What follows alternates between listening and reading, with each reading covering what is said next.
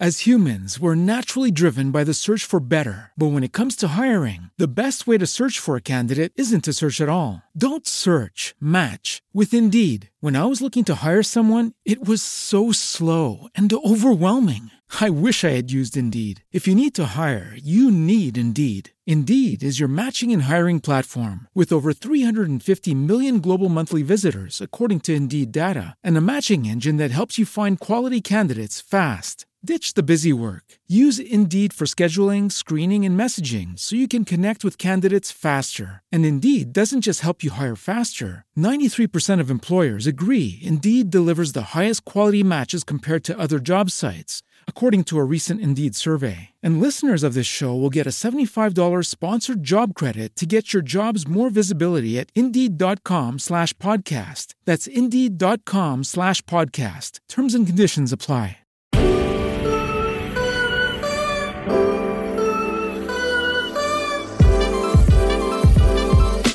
Conversations from the front lines of marketing. This is B2B Growth.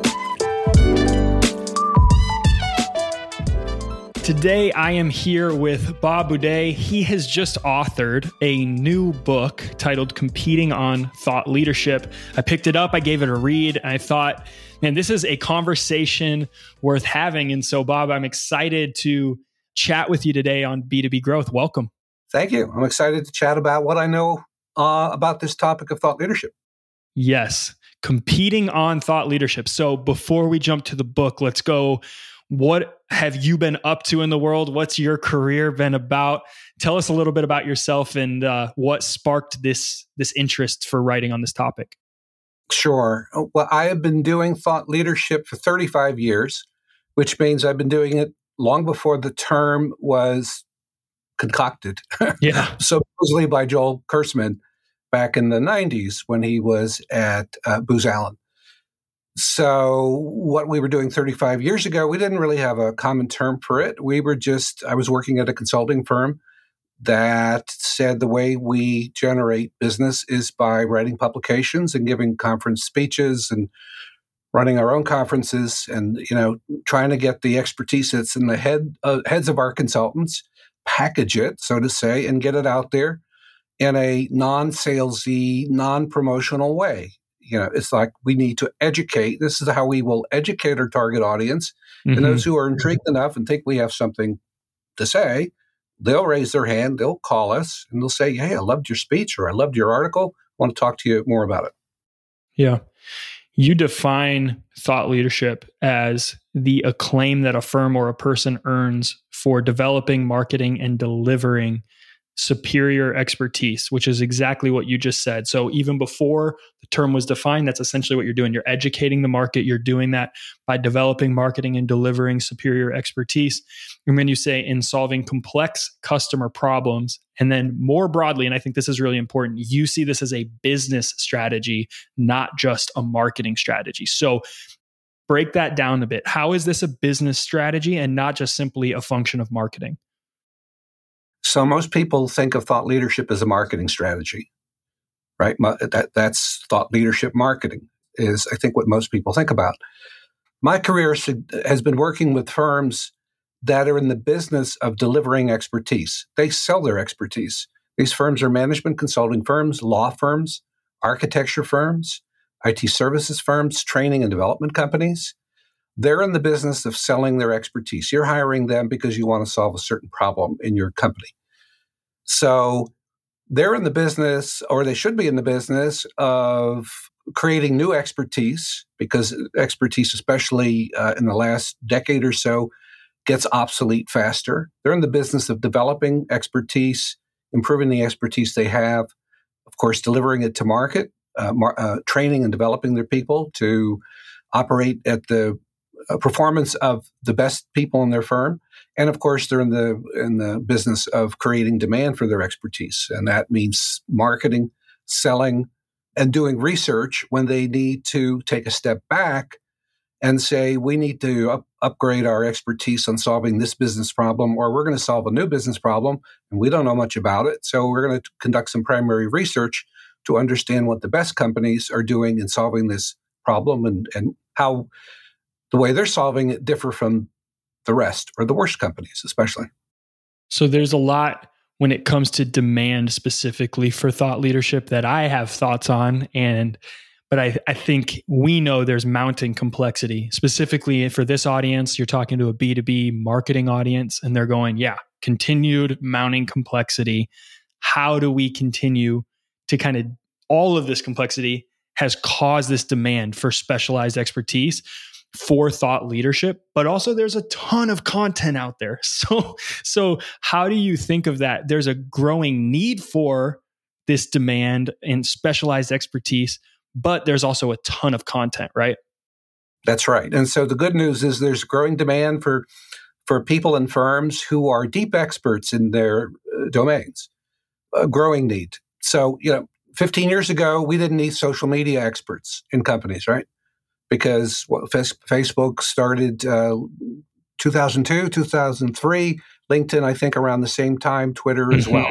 So maybe it's 20 years. We didn't need experts in social media because social media was really not a widespread thing. Now we do. And now we have all sorts of people who deem themselves as experts in social media marketing. So the good news is the complexity in doing business, especially created by digital technology, means that companies need experts to help them deal with the complexities. So that's the good news. The bad news is it is so easy to find any amount of people who have an opinion or more on any topic. Pseudo experts. Right. And so Google lets us do that. So, and I haven't done this recently, but if you typed in social media marketing experts, and imagine you'd have dozens of search results from Google and some good content from some of those search results. So back when I started in thought leadership in 1987, there was no Google. There was no web. The way we got our expertise out was through printing publications, putting them in the mail, giving speeches at conferences. That was a high barrier to entry. You had to pay for publishing, mailing. You had to, have people go out and give speeches. That costs money. So getting your expertise out there was a lot more difficult.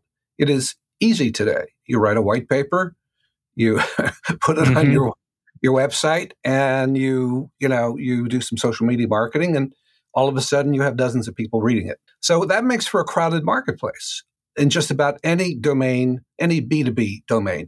It's a crowded marketplace. And that in turn raises the bar, in my mind, of quality. So when we're competing against dozens or hundreds of other people who are trying to show off their expertise, that's a much different game than competing against 5 or 3 that profess to have deep expertise on some topic. Yeah, you figure out over time as well that how you're going to differentiate. It can be on the depth of which you go, and we'll talk about some of the different sort of categories we need to be hitting on when we think of thought leadership. But I also think we're watching right now, this happened in B2C, and it's happening more in B2B as well, where people are differentiating based on tone of voice, on personality of who the thought leader is as a individual for the company, like as a spokesperson.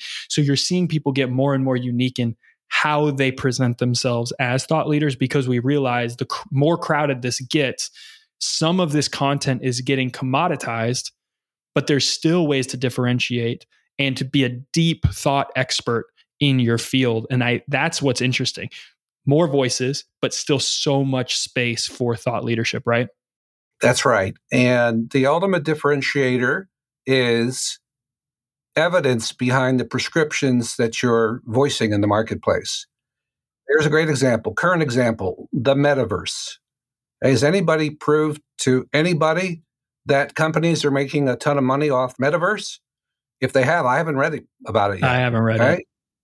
But a lot of companies are spilling a lot of digital ink talking about the metaverse. Microsoft, Goldman Sachs, you name it. Everybody, Mark Zuckerberg, it's like a land rush. Okay, the metaverse, you got to be in there. Companies got to be in there. They got to play.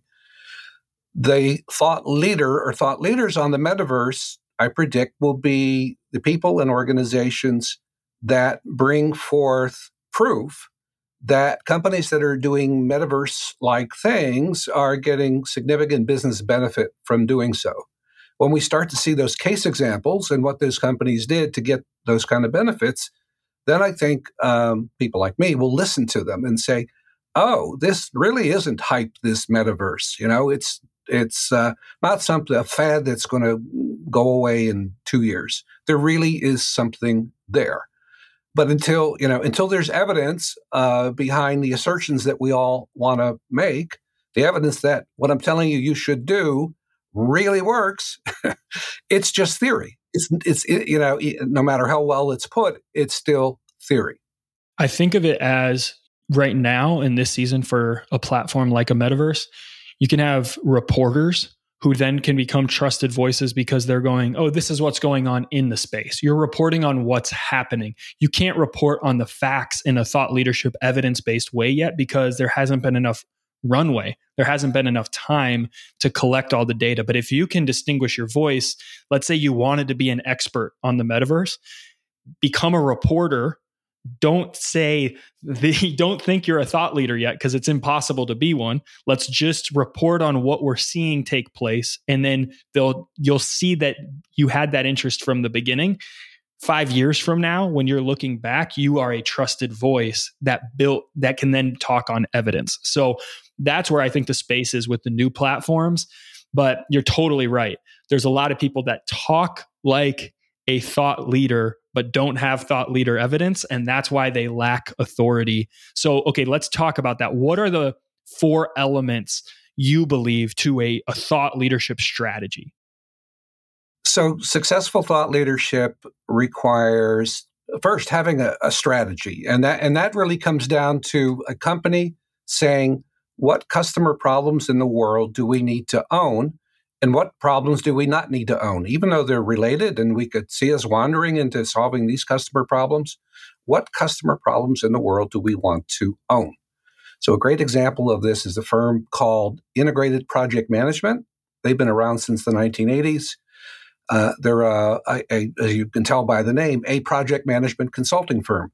They work with a lot of the large pharmaceutical companies, especially those that have vaccines for COVID, in helping their people manage these very complex clinical trials and other aspects of the drug development process. So IPM, Integrated Project Management, the client problem they solve is when you have a big, very complex project with a lot of moving pieces and you can't have, many or any pieces kind of drop, you need industrial strength project management expertise.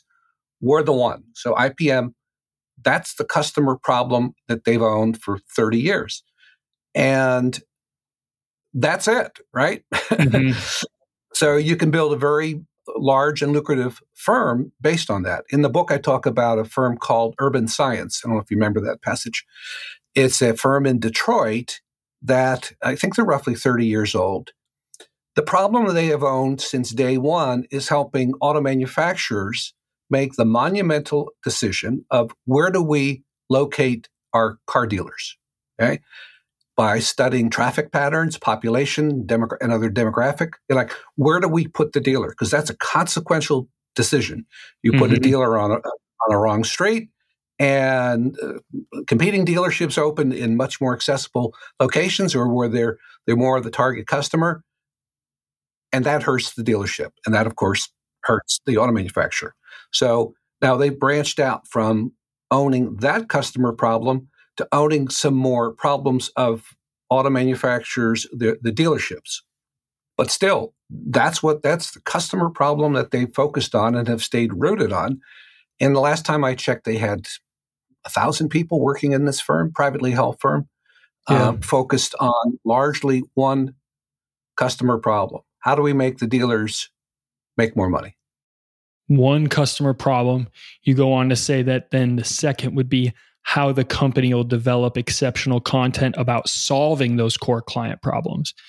So, a lot of people know the problem that they solve, but many don't go to that second step of saying, we're going to create exceptional content. That's right. And they often feel that, well, the experience we've had in the field, whether it's a law firm, our lawyers know how to defend against class action lawsuits, or our consultants, they know how to help clients design efficient supply chains. The reason for primary research is to help avoid the scenario of, you know what, our expertise is outdated. There's a new consulting firm, new law firm, new accounting firm, new what other firm that is aimed at the same customer problem that we thought we owned, that we were the by far the best. But this other firm has solved it better. They brought new thinking to this problem. So this is the reason for primary research in thought leadership, in studying best practice companies against the rest, especially the worst practice, and understanding why do the best companies solve this problem better than the worst. And this is the kind of research that I saw work many years ago, back in the late 80s and 90s, that led to the biggest consulting service of the 90s, which was business reengineering. It was that kind of research, studying how the best companies were managing information technology. What did they do differently than the companies that got little or no payback from information technology? It was that primary research that enabled the firm I work for to say, the best companies, here's the way the best companies do it. They rethink business processes across the silos.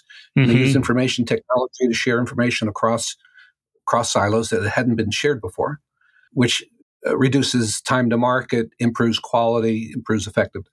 That thought leadership, that concept was built on the back of primary research. Okay? And that's the reason that firm set the world on fire back in the early and mid-90s with that concept. It did the primary research that led to the big idea. And one of the many things that Michael Hammer, who was really in the forefront of working with the firm I worked at, he was the father of reengineering, business reengineering. Mike was once asked by a reporter, he said, so Mike, how did you invent reengineering? And Mike said, I didn't invent reengineering, I discovered it. And those words meant a lot. Like people thought, oh, well, Mike, he was in a shower one day and he said, oh, well, this is what companies need to do. Right. No, that's not what happened. Yeah. There were the research, and I was an occasional researcher in when they needed somebody to help interview companies. That research was based on, I think it was 60 or 70 companies that opened up their doors and talked about how they were using information technology in the late 80s. And from Mike Hammer and the research team stepping back from these interviews and saying, all right, so the companies that were getting the biggest payback from IT, what did they do differently? What's going on here, folks? So Mike would say, I didn't invent reengineering, I discovered it. And meaning I discovered it by having my research team do these interviews with companies that told us a whole bunch of things that nobody else had put together. The other large consulting firms at the time, McKinsey, Boston Consulting Group, Bain, nobody, certainly the software vendors, hadn't done this kind of customer research. And that led to the biggest consulting service segment of the 1990s. It was almost $5 billion a year segment by 95, according to Gartner. So that's when thought leadership research pays off handsomely. Hey, B2B Growth listeners, we want to hear from you. In fact, we will pay you for it. Just head over to b2bgrowthpod.com and complete a short survey about the show to enter for a chance to win $250. Plus, the first 50 participants will receive $25 as our way of saying thank you so much. One more time, that's b2bgrowthpod.com, letter B, number 2, letter B, growth, pod.com. One entry per person, must be an active listener of the show to enter. I look forward to hearing from you. That led to the biggest consulting service segment of the 1990s. It was almost $5 billion a year segment by 95, according to Gartner. So that's when thought leadership research pays off handsomely. Yeah. So we have these four elements. We talked about the core problem. Then you have how the company will develop the content.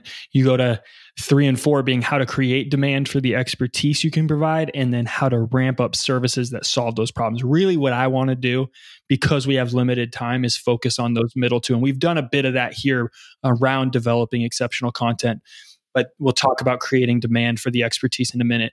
So if we're, as marketers, we're on a mission to create that excellent content, I would say, and I felt this as a marketer, it can feel vague. It can feel kind of undefined. And when it pertains to developing thought leadership, there has to be some sort of filter that we run things through. So you've put this a bit in a list form, and we'll go into it in some detail, but tell me a bit about the filter that you use to define great content. So the filter, the 9 criteria or 9 hallmarks of great thought-leading content begins with novelty. Are we saying something new here about how to solve the problem? If we're not saying something new, why should the audience pay attention? They can go get it somewhere else. Depth, how much are these folks showing us about their understanding of the problem and a better way to solve it? Evidence, the most important of these 9 criteria.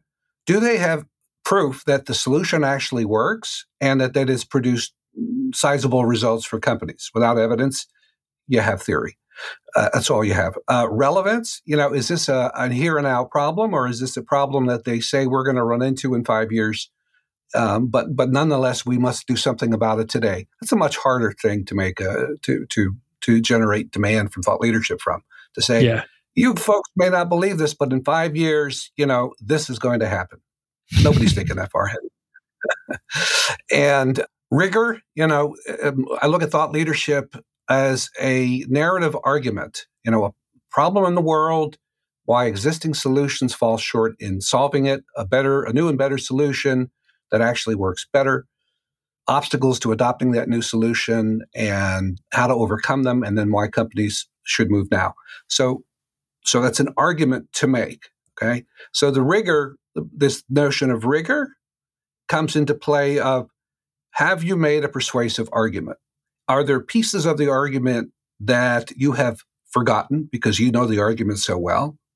This is going back to a book called The Curse of Knowledge. Mm-hmm. Not The Curse of Knowledge, Made to Stick, in which the concept was the curse of knowledge. Smart people who master a topic know so much about it that when they try to explain it to people, they say, let's say there's 10 logic points. They say point A, point B. They skip point C and D because they think everybody knows that. Well, not everybody knows that. And so you get lost in the argument. So rigor of argument. Is this a persuasive argument? And part of that is evidence. But have they unfolded this argument in a way for the reader or viewer to get it, to grasp it?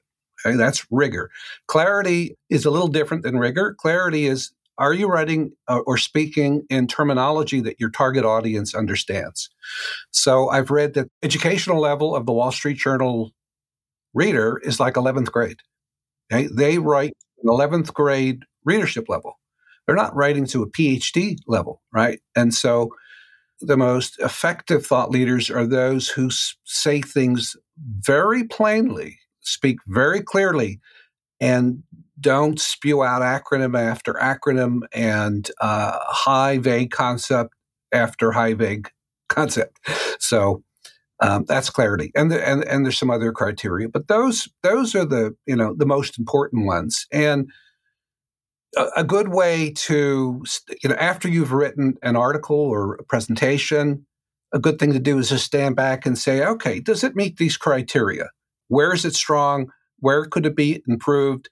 How could I improve it? Evidence. All I have is one case example. Will people believe what I'm trying to tell them with one case example? Oh, okay, I better get a couple more. All right, get a couple more. What about the results? The improvements in those case examples. Are they big enough?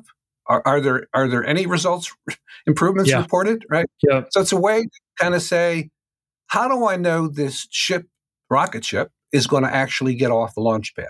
There are ways to do that. It helps you get a baseline, and then it helps with iteration because you run it back through the filter, right? It's a purification system over time that then you create momentum off of. And that's why I like thinking through it, I think a lot of us are creating content. And when you remove a piece of this, I'll go back to that same phrase because we say it a lot around here and around Sweetfish, but commodity content happens often when you're missing some of this stuff. Like you might have just evidence, but you haven't presented a point of view. So now you're lacking in a different area. And especially as we see a rise in the B2B space of a need and a want and a desire for data, every conversation's about data.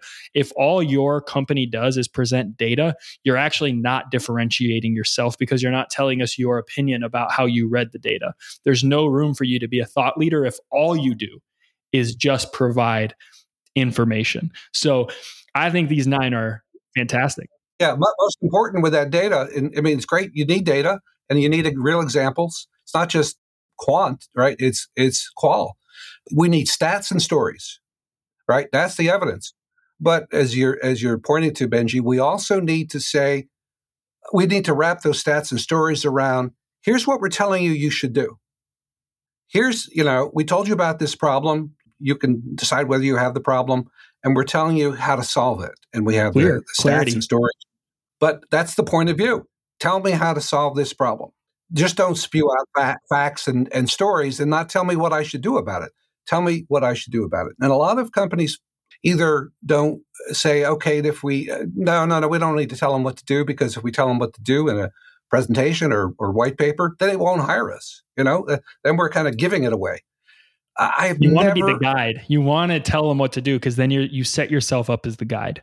Correct. If it's as easy for them to read your white paper or your book, just read it and they can get great results, then you don't really have much of a business. And it's rarely that easy to just read somebody's book or read a white paper and operate at the level of skill that the authors operate at. It's never that easy. Okay, so let's say we've done the work, we've done the research, we create great content, and now what we are needing to do is we're needing to create demand for the expertise that we provide. Give me an example that comes to mind for you of a person or an organization who has done this truly effectively and correctly. So one great example is a firm we worked with in 2015 and 2016. It's a pricing strategy consulting firm called Simon Kucher and Partners. They're based in Germany. They are the premier experts on pricing. What should we price our product or service at? They came to us. We helped them develop a book on pricing strategy, especially for technology products. The book was called Monetizing Innovation. It's been a bestseller. It's been a piece of thought leadership that they have used that has helped them grow 50%, I think, over 5 years, 2016 to 2021. And the way they brought that content to market is, in addition to the book and getting a whole bunch of promotion around the book, they run conferences. So they have, the authors from the book, they've had them appear at their conferences. I think they were doing 40 or 50 conferences around the world before the pandemic. PR, right? Getting reporters to interview the book's excerpts, giving private company presentations. A LinkedIn says, "I would love your book. Can you give a presentation to our executives here? We'd love the book."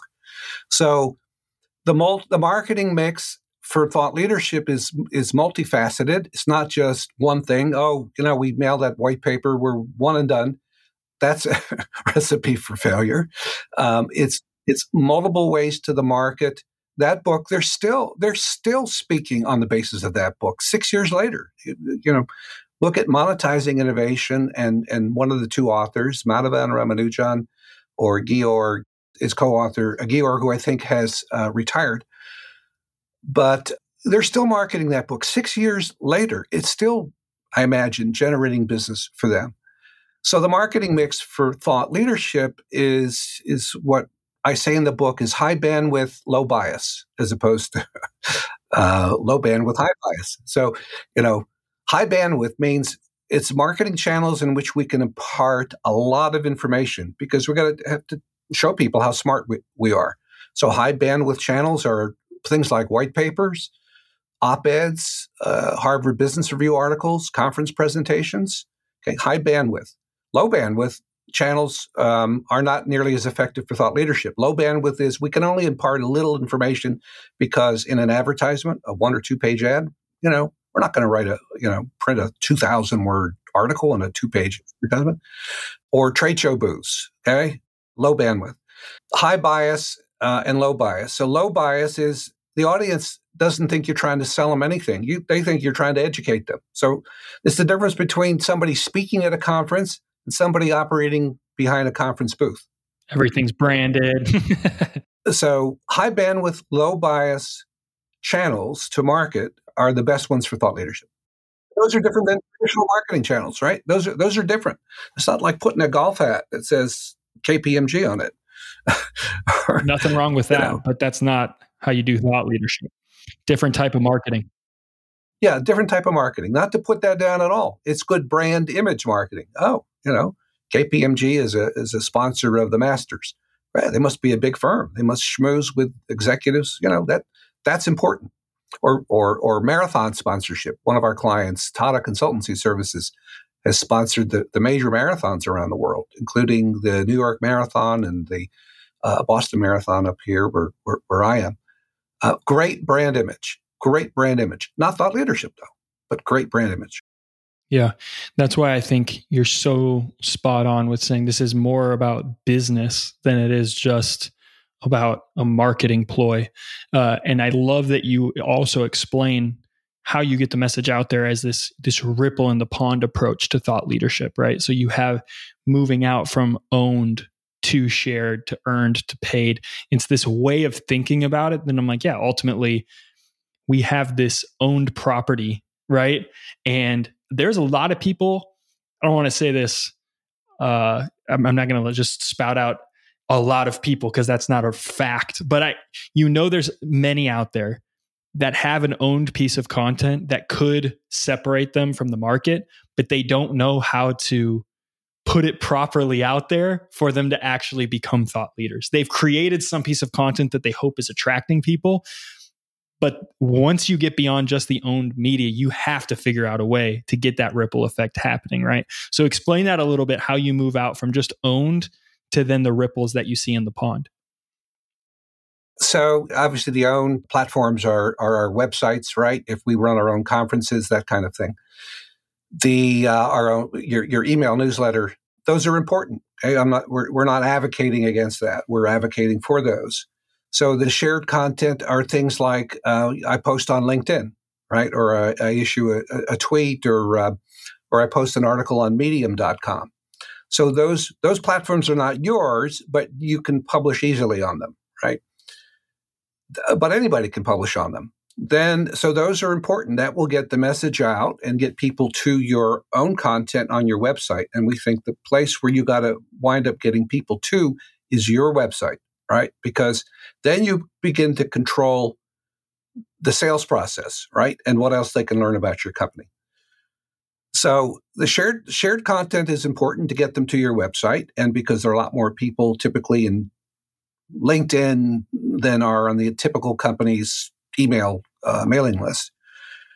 But shared content, the reader knows the difference between getting that same content as a LinkedIn post and getting that content in a prestigious publication like a MIT Sloan Management Review or a Harvard Business Review or the op-ed section of a newspaper. Those opportunities are earned, and those kind of publications reject more than 90% of the unsolicited submissions that they get. So the reader knows the difference. Like, well, if it's in Harvard Business Review, it must be very good because the content, the curated content. Yeah, it's curated and it's edited heavily, often by people at HBR. And so I could run the same article on LinkedIn, and if HBR ran it, and they wouldn't if they saw it on LinkedIn. So, we don't advise clients to do it, and I don't do that.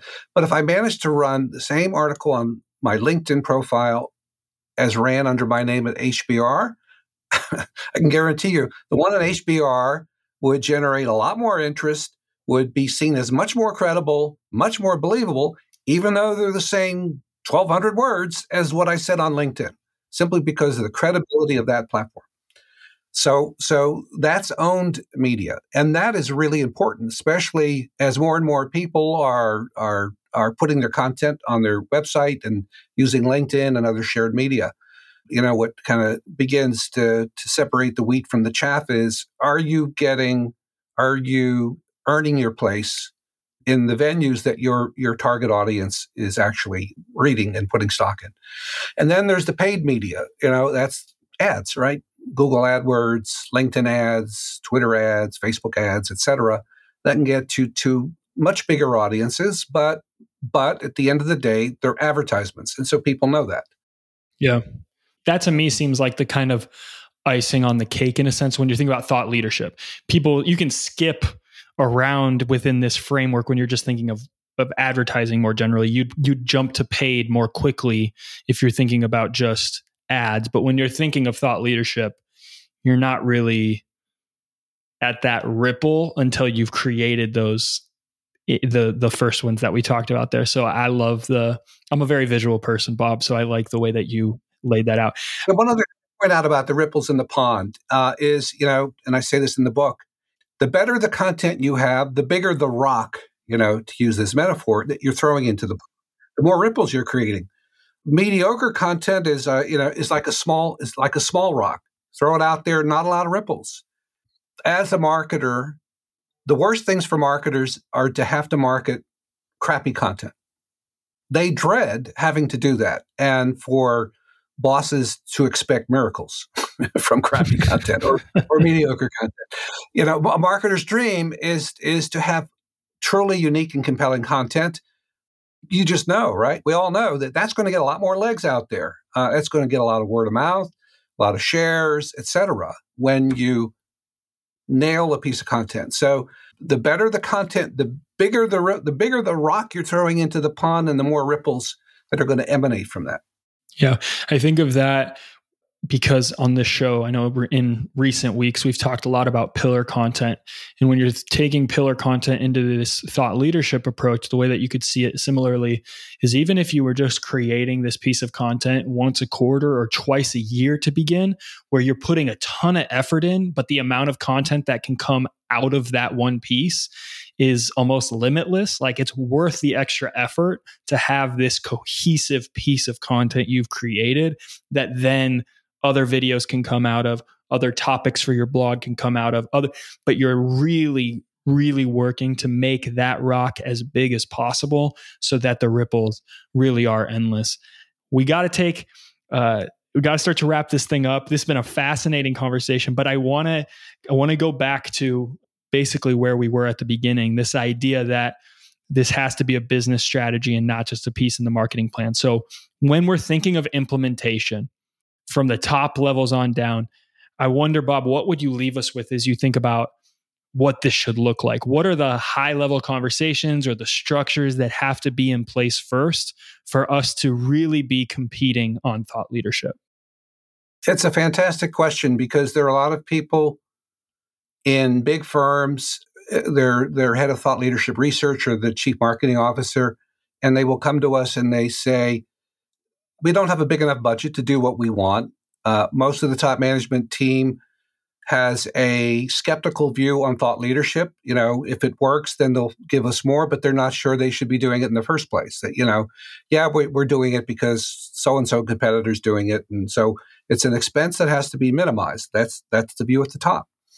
So if I'm that head of thought leadership research and or chief marketing officer, the best way I have found to get the folks at the top to actually take a leap of faith in their minds to believe that thought leadership is something they need to get a lot more serious about is to set up conversations with key clients or firms that could be clients, executives in these firms who love good thought leadership content. Introduce those folks, half a dozen, if you could get them in a focus group with your top management team, and tell your top management team to just listen. Why these people, and you're going to have to select these people, make sure that they are in fact advocates, that they are big consumers of thought leadership. Have your clients talk about why this is so important in the way they do things. I think nothing will Nothing that many CMOs will say or heads of thought leadership research will say to the bosses will count nearly as much or ought to count nearly as much as what big clients say. And the hope would be once the leadership team says, the 6 clients that were in this room represent 30% of our revenue, now we get a much better idea. We have a much better idea of why thought leadership matters to them. Then the light bulbs go on and they say, gosh, we got to fund this thing. We're starving you guys of funds. We got it now. If clients say it's important, it's got to be important for us. Yep. Snowball effect from there. Well, we want people to go get the book. It's called Competing on Thought Leadership. Encourage everyone to go grab it. Bob, for people that want to connect with you, what's the best way for them to do that? Sure. One is to look at our website, which is boudettlp.com, or they can email me at bob@boudettlp.com. Well, thanks to everyone who has taken time to listen to this episode. I know it's extremely insightful. It's one that will continue to help us as we are creating content, as we're thinking about the type of work that we're doing. And so love this. If you have not followed the show yet, be sure to do that on whatever platform you're listening to this on. I'd love to connect with you, hear from you. You can do that on LinkedIn. Just search Benji Block. Bob, one more time, thanks for being here, man. Thank you, Benji. Great conversation. We'll be back real soon with another episode.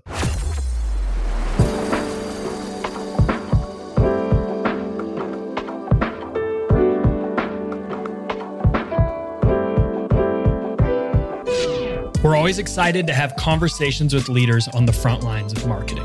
If there's a marketing director or a chief marketing officer that you think we need to have on the show, reach out. Email me, benji.block@sweetfishmedia.com. I look forward to hearing from you.